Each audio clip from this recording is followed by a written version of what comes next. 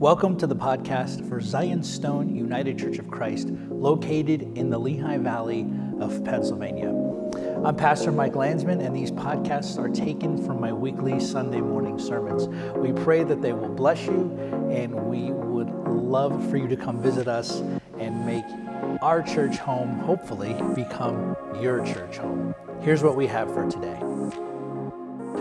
All Saints and All Souls are those holy days that can be seen as a stumbling block to both those who came out of high church liturgical traditions like Roman Catholicism and those who came out of non-sacramental, non-denominational forms of Christianity. Many former Roman Catholics can tend to be a bit supersensitive to anything that reminds them of the old days, thus robbing themselves of the ability to see some of the good they may have left behind. And many former non-denominational types who come to a church like ours can tend to also be sensitive to anything they see as too Catholic. I remember one church I used to work for, my brother-in-law was the creative arts director and the worship leader, and he created for Christmas and Advent this beautiful faux stained glass backgrounds that we put up on their chancel. It was beautiful. It took him a long time, and we all kind of pitched in to help build it, but he designed it, he did the work, we just kind of helped glue a bunch of stuff on it. And we lit it up, and it looked gorgeous. And somebody complained after the first service that we had it, that it looked too Lutheran.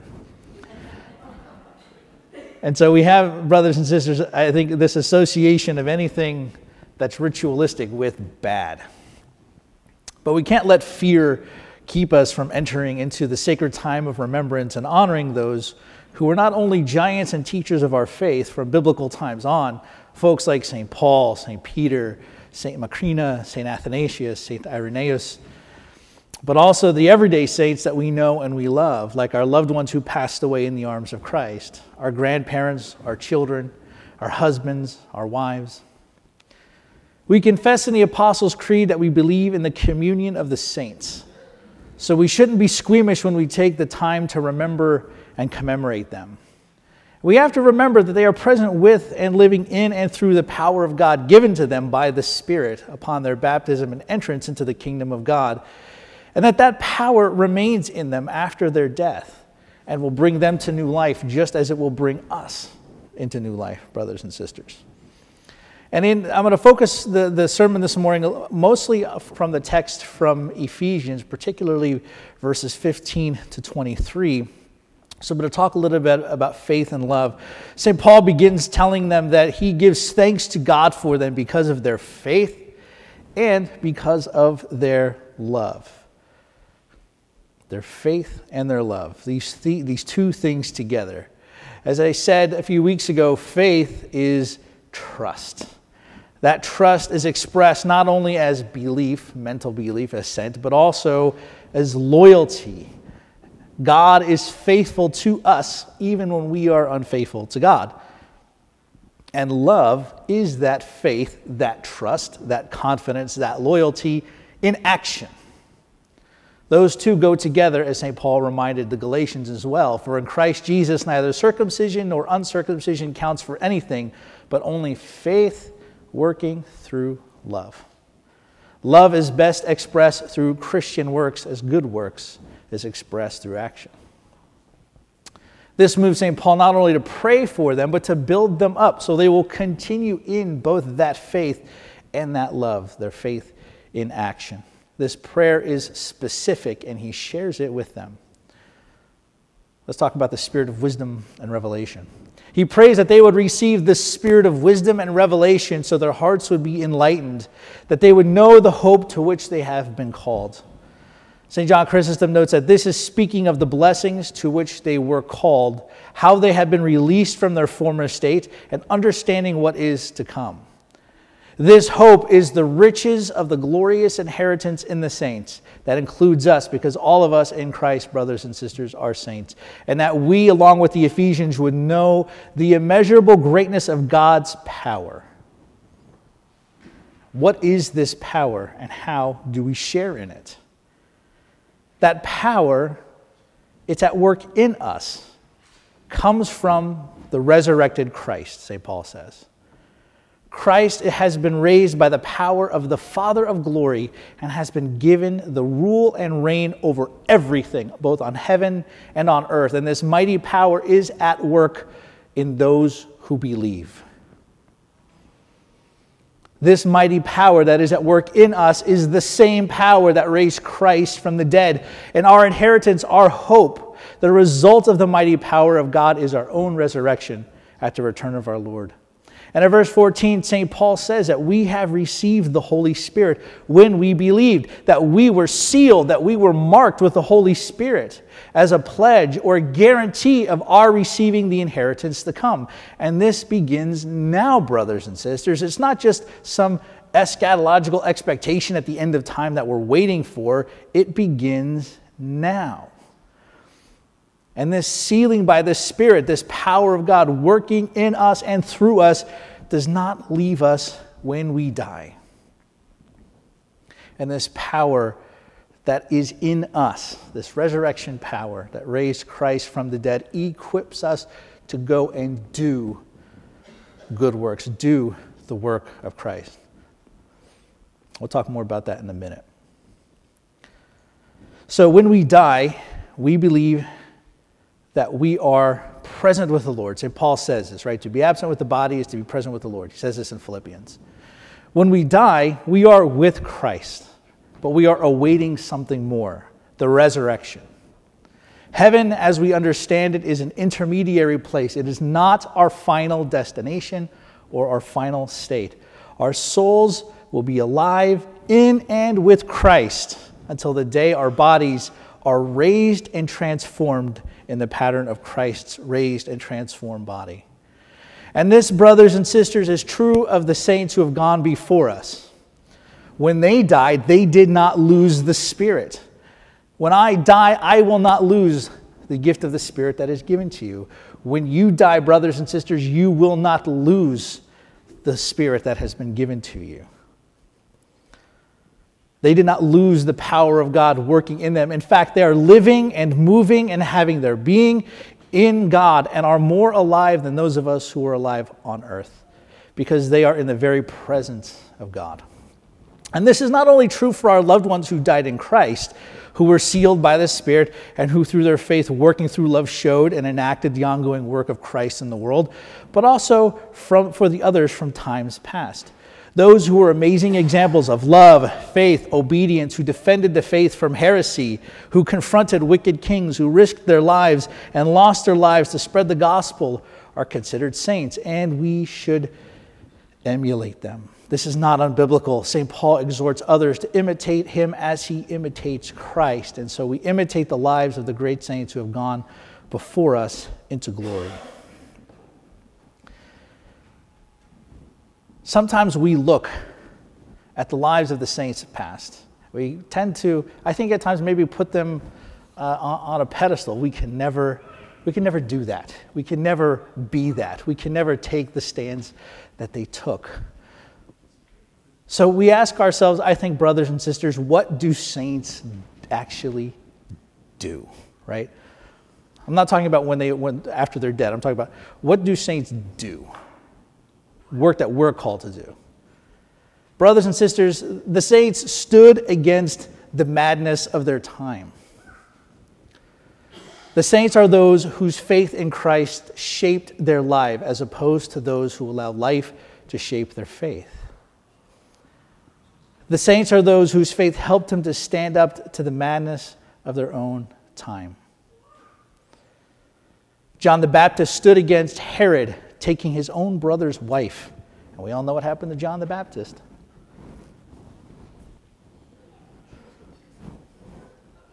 The bishop of Constantinople, John Chrysostom, stood against the sinfulness of the emperor, or the emperor's wife and some of the royal family. Guess what happened to him? He was exiled and died in exile. But as he died, his last words were, "Glory to God for all things." Saints stand against the madness of their time. A couple news stories sprung to mind as I was preparing this. The first was I saw there was a man in Canada whose medical benefits ran out and was forced to fill out applications so he could be euthanized. Didn't want to be, but there was no money for him. So he had to be euthanized. It's madness of our times. We vilify people that we don't understand, or people from other cultures. We can tend sometimes to focus on them and blame them for our economic problems. That is madness. The madness of our times.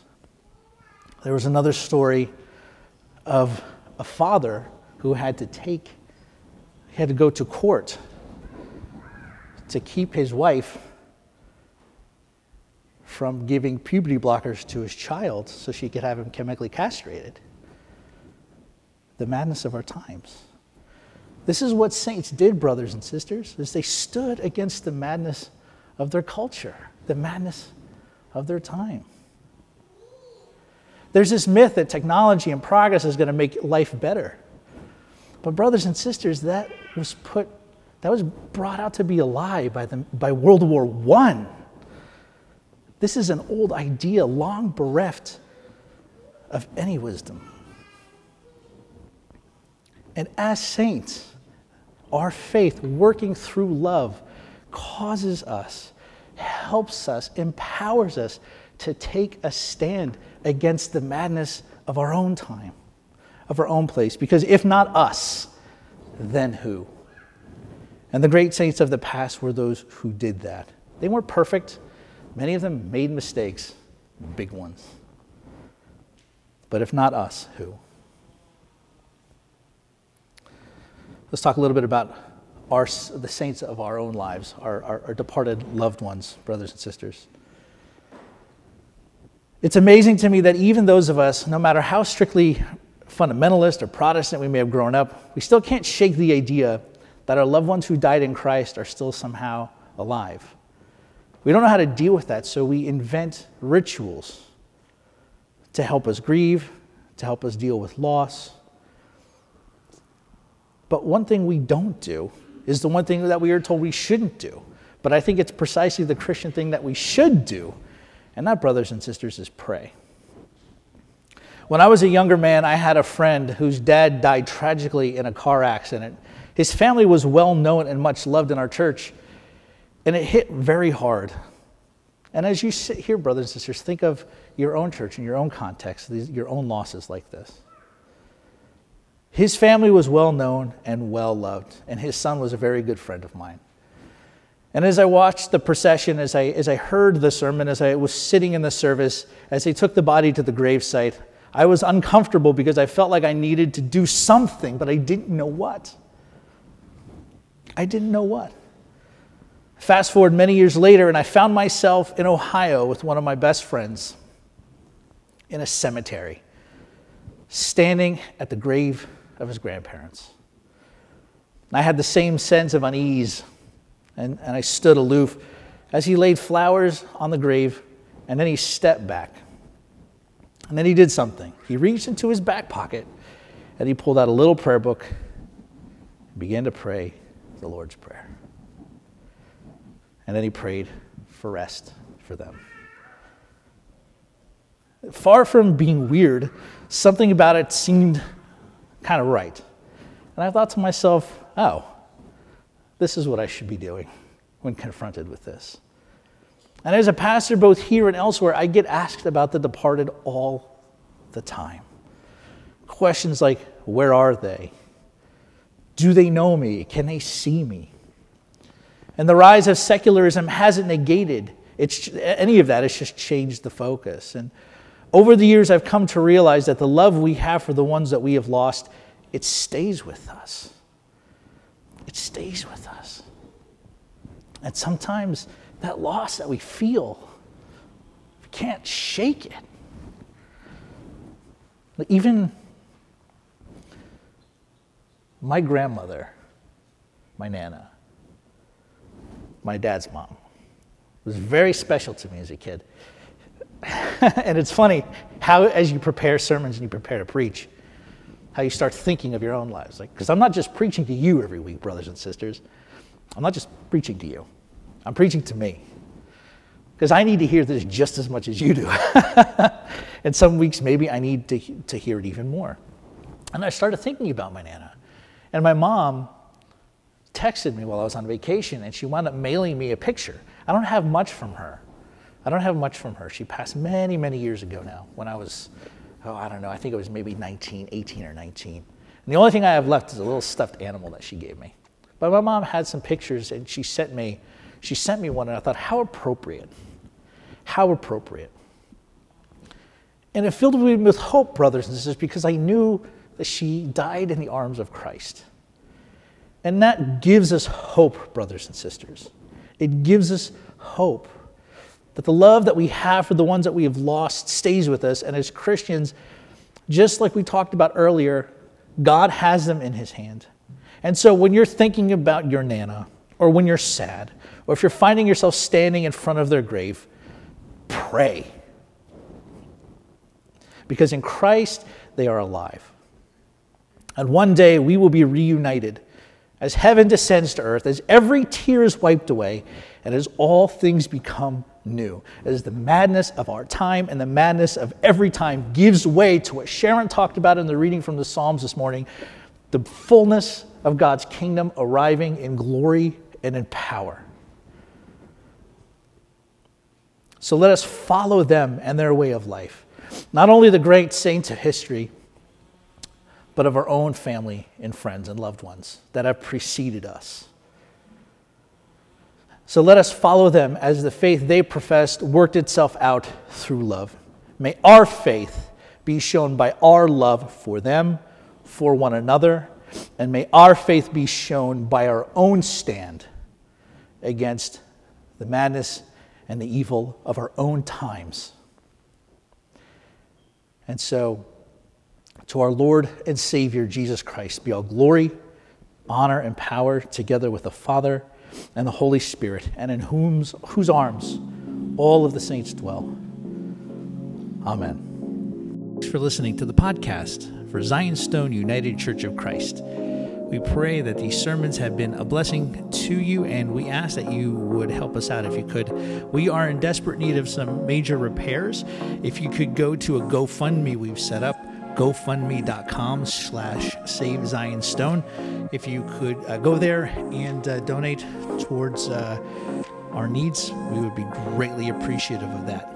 Again, thank you so much for listening. I'm Pastor Mike Landsman. If you want to get a hold of me, you can reach out at malandsman@gmail.com or check us out on our Facebook page, Zion Stone UCC, as well as our website, zionstoneucc.com. God bless.